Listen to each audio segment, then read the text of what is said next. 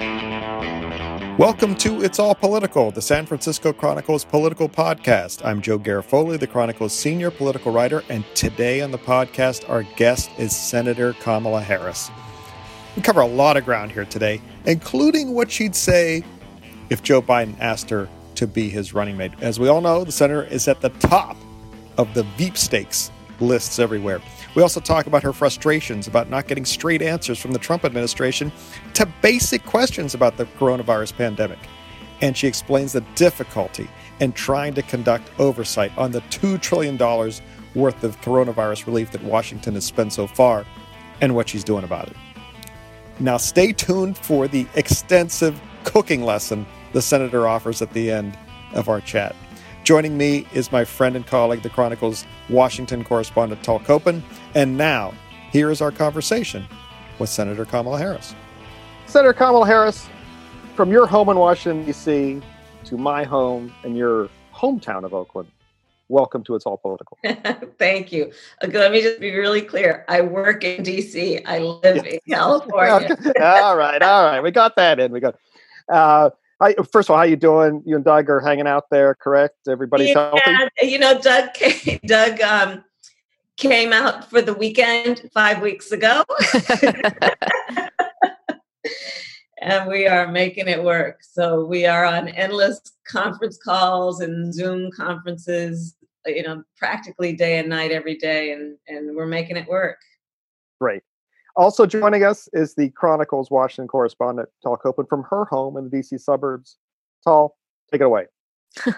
Well, thank you so much, Senator, for making some time for us and for our listeners. And actually, I wanted to start with what's pretty recent news. I see that you just recently had a call with the Democrats in the Senate and the vice president. And from what I can gather on Twitter, it doesn't sound like it was a super, peaceful, non-contentious call. So we were hoping you could tell us a little bit about how that went and what your thoughts were on what you heard from the vice president.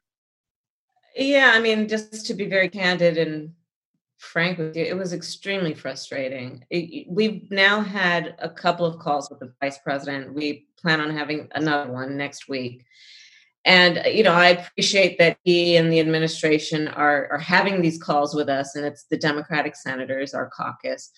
But the answers are that there just aren't answers, meaning there are answers available, but we're not getting them from the administration. There is a lot of obfuscation. There's a lot of, general kind of statements combined with flattery of whoever is asking the question, but no direct answers to very specific questions, such as, what is the administration's goal for the number of tests they will conduct by once a day?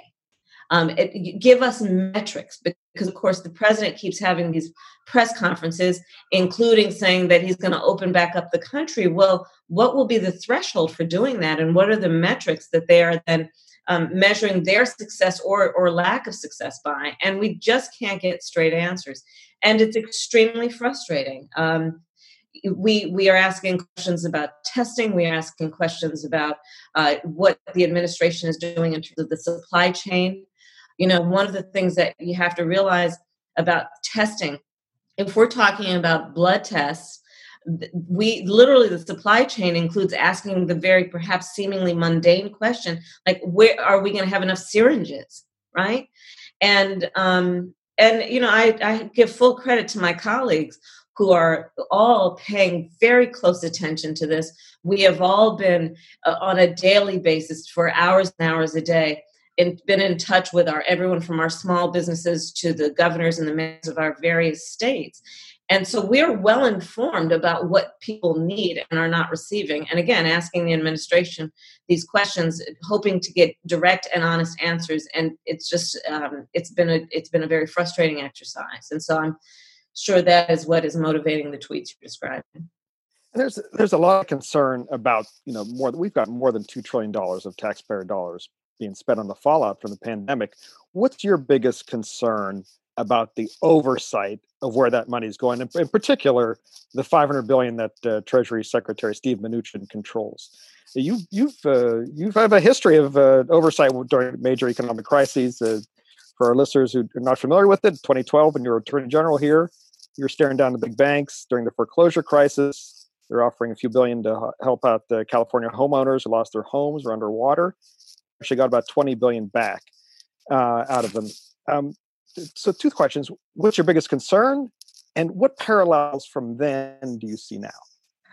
You're right, Joe. That's a great point, because back during the foreclosure crisis that devastated California, we often had 7 of the top 10 cities in the nation hardest hit by the foreclosure crisis.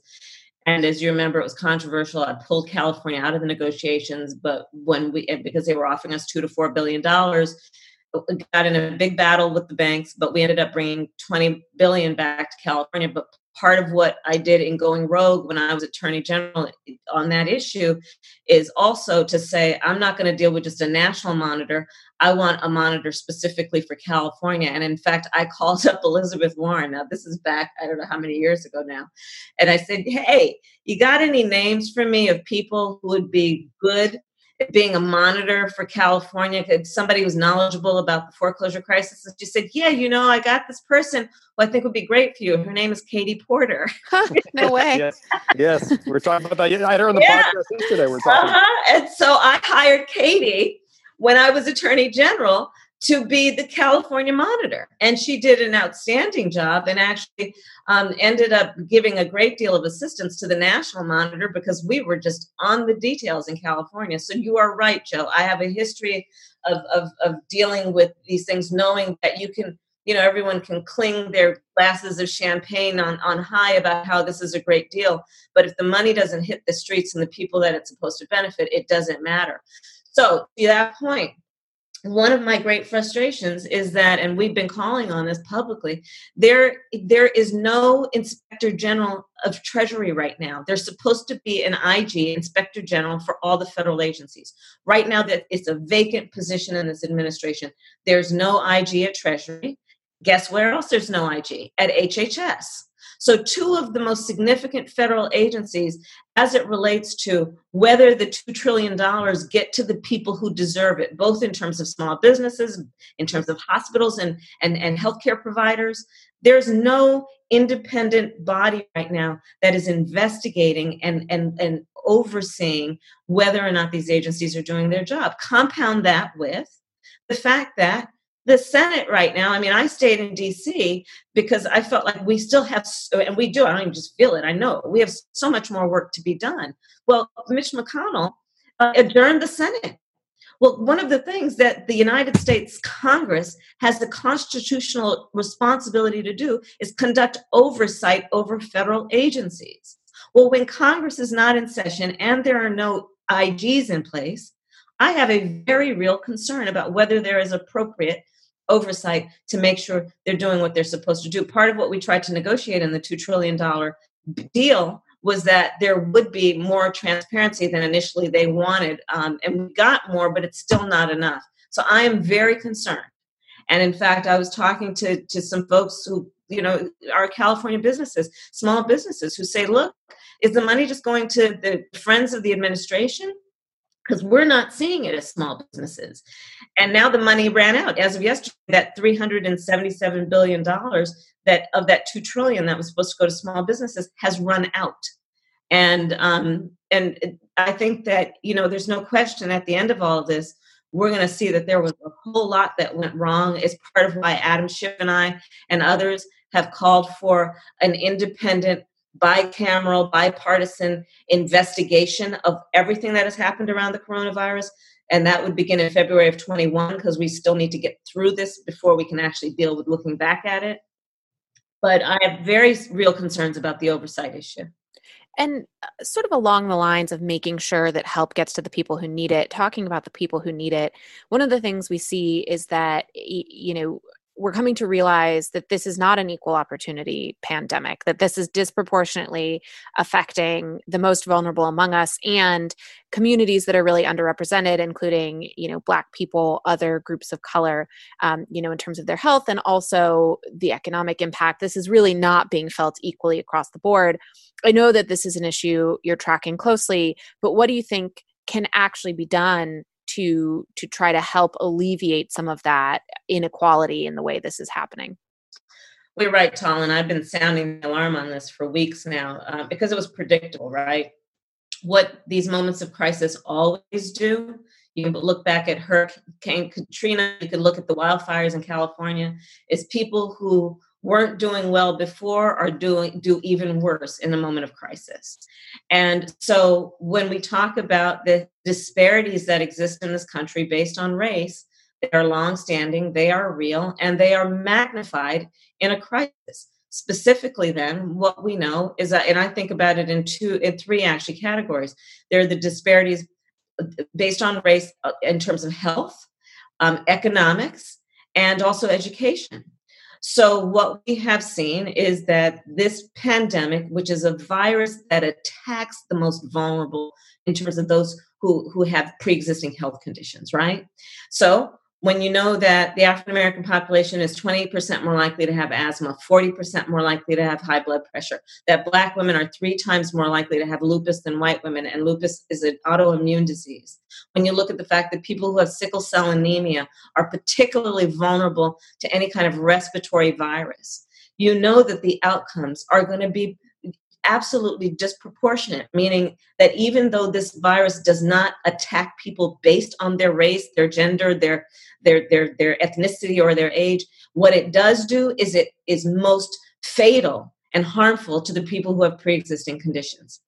So what I've been doing is saying a number of things, including most recently, requiring that the administration start reporting statistics about race in terms of, one, who is being affected, but also the distribution of resources. And then this is obviously important, because if we're going to deal with this virus in a way that it, if at all, is about prevention or early intervention, we need to identify those communities that are most at need. And if we know race is a factor, then that data needs to be collected, both to address the immediate concerns that we have about stemming the tide, flattening the curve, but also to address longstanding historical issues in a way that as we go forward in the future, because we will have another pandemic, that we actually learn from this. But the only way we're going to do that is if we collect the data. So that's part of what I'm arguing. I'm also saying that I actually have signed a letter with Sherrod Brown from Ohio, Ayanna Pressley, who's a member of the House of Representatives from Massachusetts, and requiring that the administration basically start reporting racial disparities around the administration of the Paycheck Protection Program. Because what we know and have been hearing, and I've been getting the calls, is that minority-owned businesses have faced structural barriers to receiving the assistance because they may not have the relationships with banks, because they don't have lines of credit, even though they qualify because they are small businesses who are hurting and in need of assistance. So these are the kinds of things that we need to track. We need to track. Yeah. Go on. Have you heard back from the administration about any of this? I don't know if you caught the Surgeon General's remarks in the White House podium the other day, but have you gotten any engagement back on some of your concerns? They are slow to get back to any question that they don't want to answer. And so to your point, I have had many calls, for example, and conversations with everyone from the acting Secretary of Homeland Security around immigration enforcement, Ken Cuccinelli. I have talked with the Deputy Attorney General of the United States around my concern about what are the horrible and life-threatening conditions in the prison system, the federal prison system, as well as in the immigration detention centers. I've talked directly with all of them. I'm demanding that we be heard and that we get answers. But there are a lot of unanswered questions. There is no question at all. And it is because I think they don't have the answers, or they will be embarrassed if those answers get out because of their failure to address the details of this pandemic and their slow response and this president's denial from the beginning and his desire to deflect responsibility, his just placing blame somewhere else because he does not want to admit that the buck stops with him. He wants to pretend he is president of the United States during good times, but he does not know how to act like president of the United States when his country needs him. And that's why, frankly, we need a new president. I want to talk about immigration for a second. It's one thing to talk about welcoming immigration policy when the economy is good, but I want to see, do you think Democrats are going to have to take a different approach to immigration if we're facing unemployment levels that are, we're hearing 10, 20, 30%. Obama said that he didn't do immigration reform in his first term because he was too busy dealing with the economic collapse. What can we expect if Democrats take the White House in November?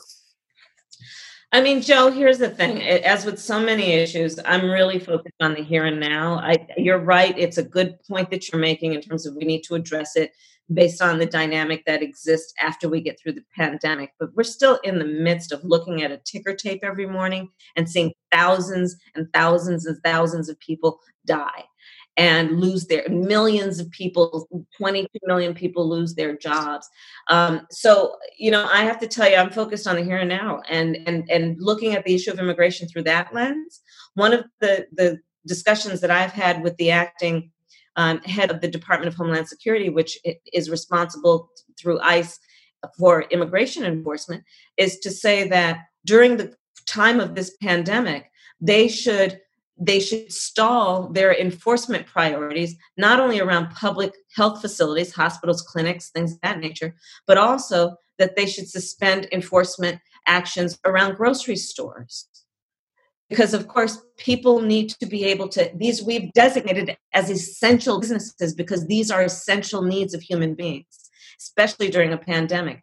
So these are the kinds of concerns I have. The concerns I have include the conversation that I had with the Deputy Attorney General of the United States around the condition in immigration detention centers, where in Otay Mesa in California, we have over a dozen people who have tested positive, but yet there's still no indication from the administration about how they are attempting to keep people safe. One of the things I've requested is that they suspend the hearings, because what ends up happening is that the courtrooms are very small. They pack people in there with no safeguards to make sure that these folks will not be exposed to what could be a life-threatening illness. And so these are the areas of focus for me. The area of focus for me is our farm workers. I've been having a lot of meetings with the farm workers because they are doing the essential business of picking the fruits and vegetables that need to sustain us during this period of time. And to make sure that there are not enforcement actions happening there, but also make sure that the folks that the farm workers are working for are instituting for the farm workers safety measures so that they have protective equipment while they are doing this essential work. And so these are my areas of focus right now. But you're right. It's a very legitimate point you're making, and we're going to need to address that. We will hear what Senator Harris would say if Joe Biden asked her to be his running mate after this short break. I hear you and have heard you say you're focused on the here and now, and that's totally understandable. But, the reality is we're also in an election year. You're on everybody's short list to be vice president. I know you said you would be honored to serve with Joe Biden if asked. I'm wondering, have you two discussed it at all? Did you had sort of a memorable moment in that debate last summer, but you have a long relationship. Has your relationship come out of that moment intact? I mean, what kinds of conversations have you guys had about the election that's going to happen regardless of the pandemic? I am very proud to support Joe Biden. I am doing that enthusiastically. I've done a couple of events for him. I think, the last public event that he had, which was a big rally in Detroit, Michigan, before the primary there. I am so focused on this thing that is literally killing lives every day and causing people to be unemployed and stand in food lines for food bank hours every day. I kid you not, it's such an urgent situation.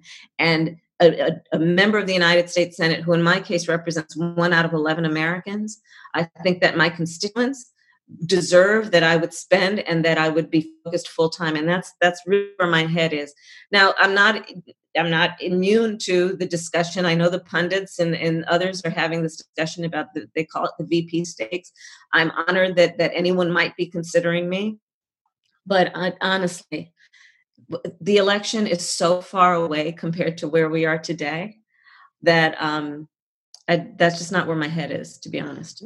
So, but from this pundit, if Joe Biden asked you to be on the ticket, would you accept? I'd be honored to serve with Joe, but I'm not there in terms of. We hear you. I mean, seriously, guys, can I tell you that, for example, one of the things that I'm calling for, the checks went out this week. I mean, seriously, this is like just come back to the moment. Come back to the moment. Come back to today. The checks just started going out this week, the $1,200 checks, right? Well, the people who are banked, who have direct deposit with the IRS, they're getting their checks. The people who are unbanked might have to wait months. So you see people like Jose Andres and all these restaurateurs and those who have the ability setting up food banks because people are about to starve. One of the things that I'm calling for, and again, back to your point, my years as Attorney General, are the things we need to do to protect consumers and working people. So I have called on the suspension of credit card interest, penalties, and fees. Why? Because these tens of millions of people all of a sudden, with no plan, no foresight, lost their jobs. They are going to end up, a lot of them, paying for food on credit cards. And they should not be charged these exorbitant interest rates during this moment of this pandemic. So I've said that the interest rate should be suspended for at least 120 days. I'm saying that there should be a suspension of negative reporting on people's credit scores, because guess what? At this very moment, people are not able to pay their bills on time.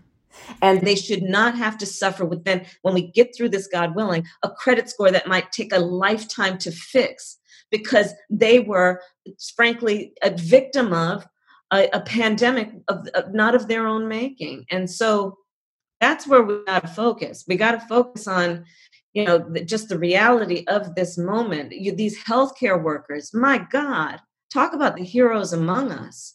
We're going to work every day. And it's not like, guys, it's not like healthcare workers who respond in a moment of, like a 9/11 moment or a war, who are exposed to incredible trauma and they do this mission that they have to save lives.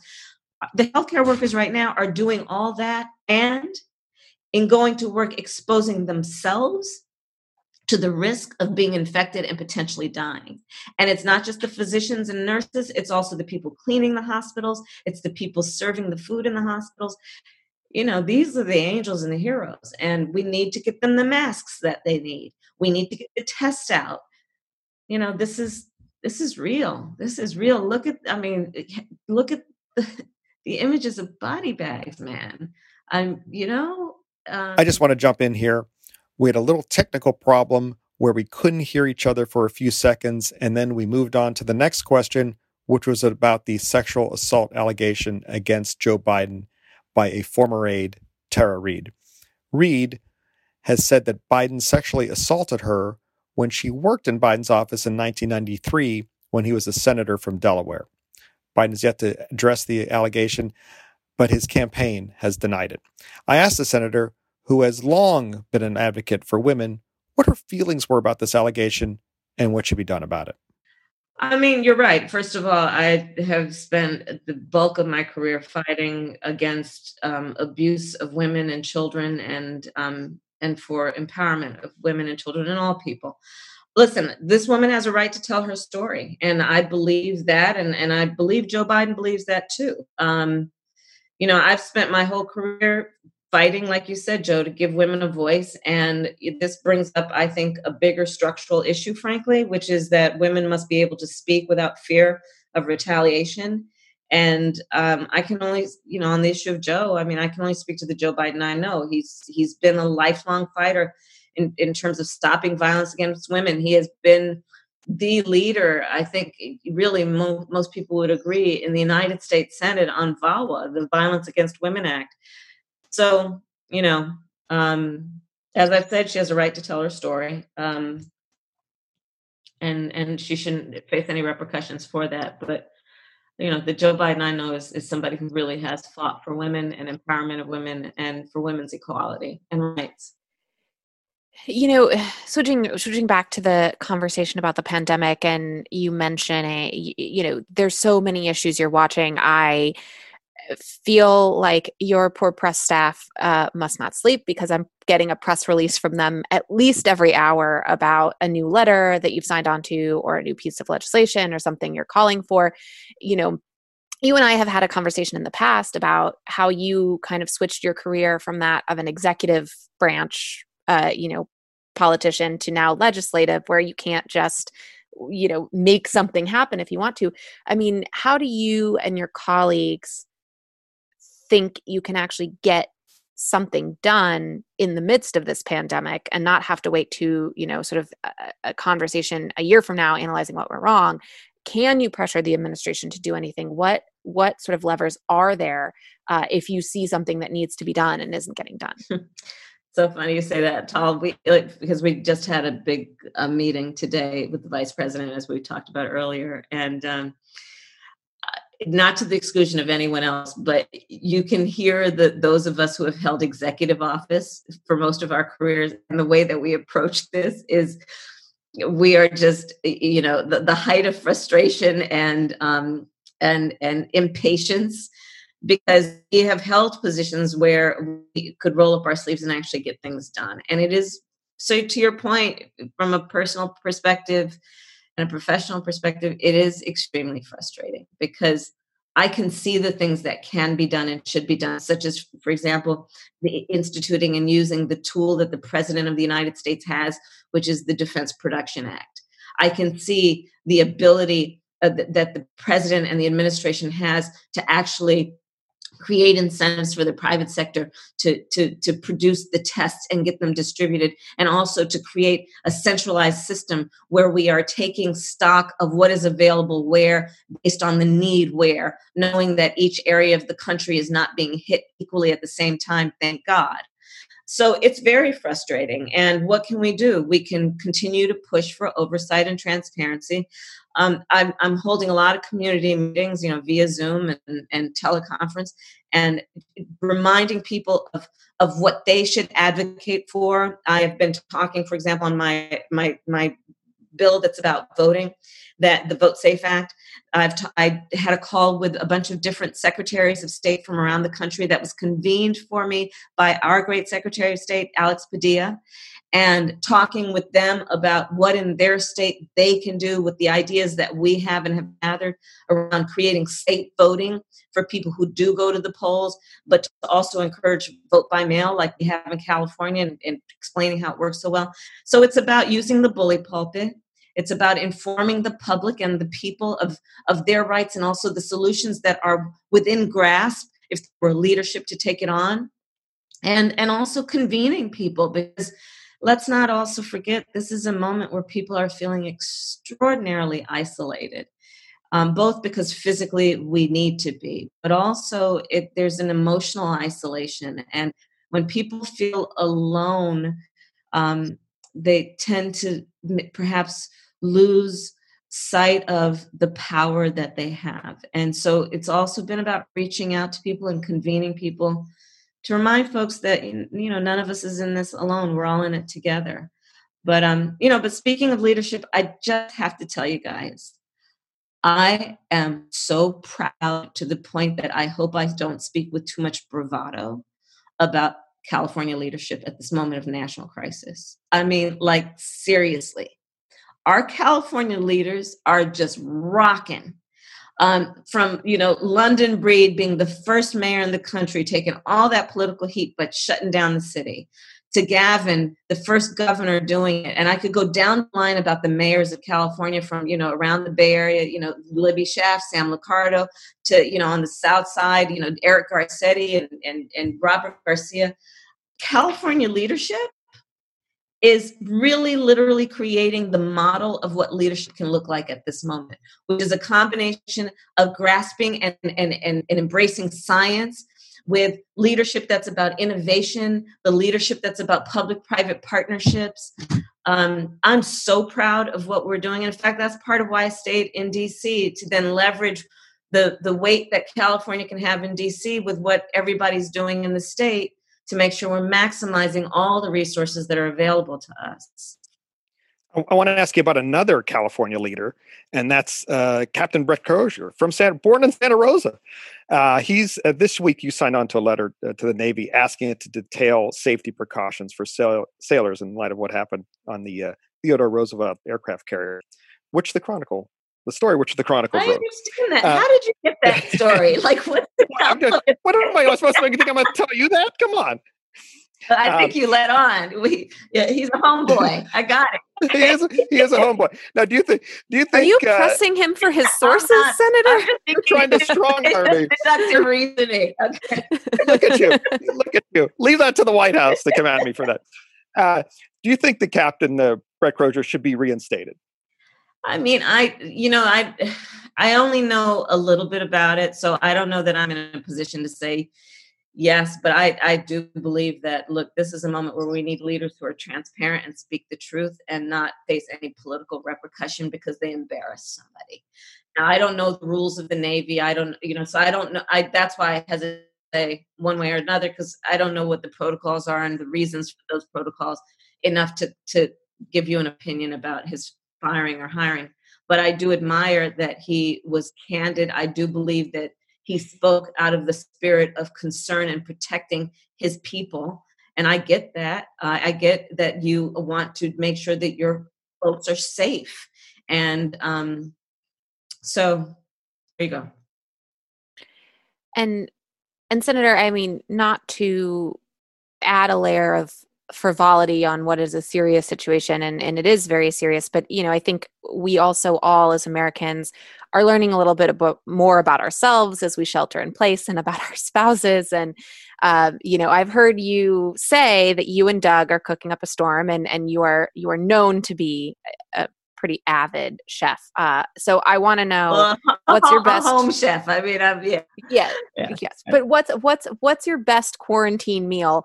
And like much of the country, do you have a sourdough starter going on? I don't, and but I'm in our apartment in DC, right? So, but I will tell you what I've been doing a lot of, like many people. I stocked up on dried beans, and so, like black-eyed peas, garbanzo beans, split peas, lentils, and so I have like many different ways. Like last night, and then what I've been doing also, everything that I'm cooking at least twice as much of it, so that I can freeze half of it, because there is just no way to cook every meal every day and keep doing what I need to do in terms of my role as a senator.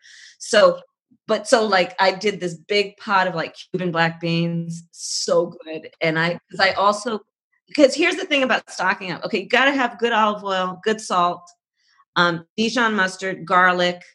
If you have, and then always keep on hand some peppers like serrano and at least a cup, jalapeno. There's almost anything you can do if you have some of those basic ingredients, and onions. I have become a hoarder of onions. I think we have our headline now. Harris hoards onions. Because we are really trying not to go to the grocery store too often, as everyone should, right? So when we go and get everything. But anyway, so last night we had the black beans, and they're just phenomenal. But I also have kept like some chipotle and other dried chilies. And then, you could do that if you eat beef or pork. You can grind that up and make a nice marinade overnight.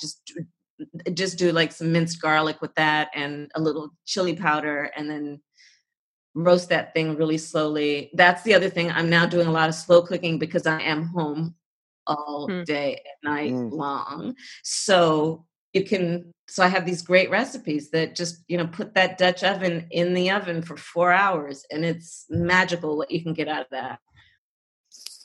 Wow. I think you got a whole YouTube series, Cooking with Kamala. Yeah, as soon as it's safe, I'm going to sign you up for another podcast for some cooking. Definitely like grocery shopping. If this keeps going on, and it probably is going to go on for a while longer, when you do go to the grocery store, get dried beans. Like all you have to do is the night before, just soak them. Like I do white beans, and with like an Italian kind of way, and just cook them. And then after they're cooked, just saute up some chopped rosemary and garlic in olive oil, like about a quarter cup of olive oil. I throw a can of tomatoes in there. Right, exactly, right? And it's so good. Garofoli, of course, and it's so good, right? Come on. It's so good. And it just, anyway, recipe book to come. There we go. Looking forward to it. Senator, thanks so much for being on It's All Political. It's good to talk to you. Stay healthy. Okay, you too. Thank you. I'd like to thank you all for listening, and I hope that you and your family remain healthy. I'd like to thank Senator Harris for joining us from D.C., and I'd like to thank my colleague, Chronicle Washington correspondent Tal Koppen, for joining me today. I'd like to thank the King Kaufman, for producing today's episode. And remember, whether you're hoarding onions during the pandemic or ordering a pizza to be delivered every night, it's all political. It's All Political is a production of the San Francisco Chronicle. Our executive editor is Audrey Cooper. Our theme music, our wonderful theme music that I love, it gets me jazzed up, is Cattle Call, written by Randy Clark and performed by Randy Clark and Crowsong. Support It's All Political and the newsroom that creates it by signing up for a Chronicle membership. It's very easy. You just go to sfchronicle.com/pod.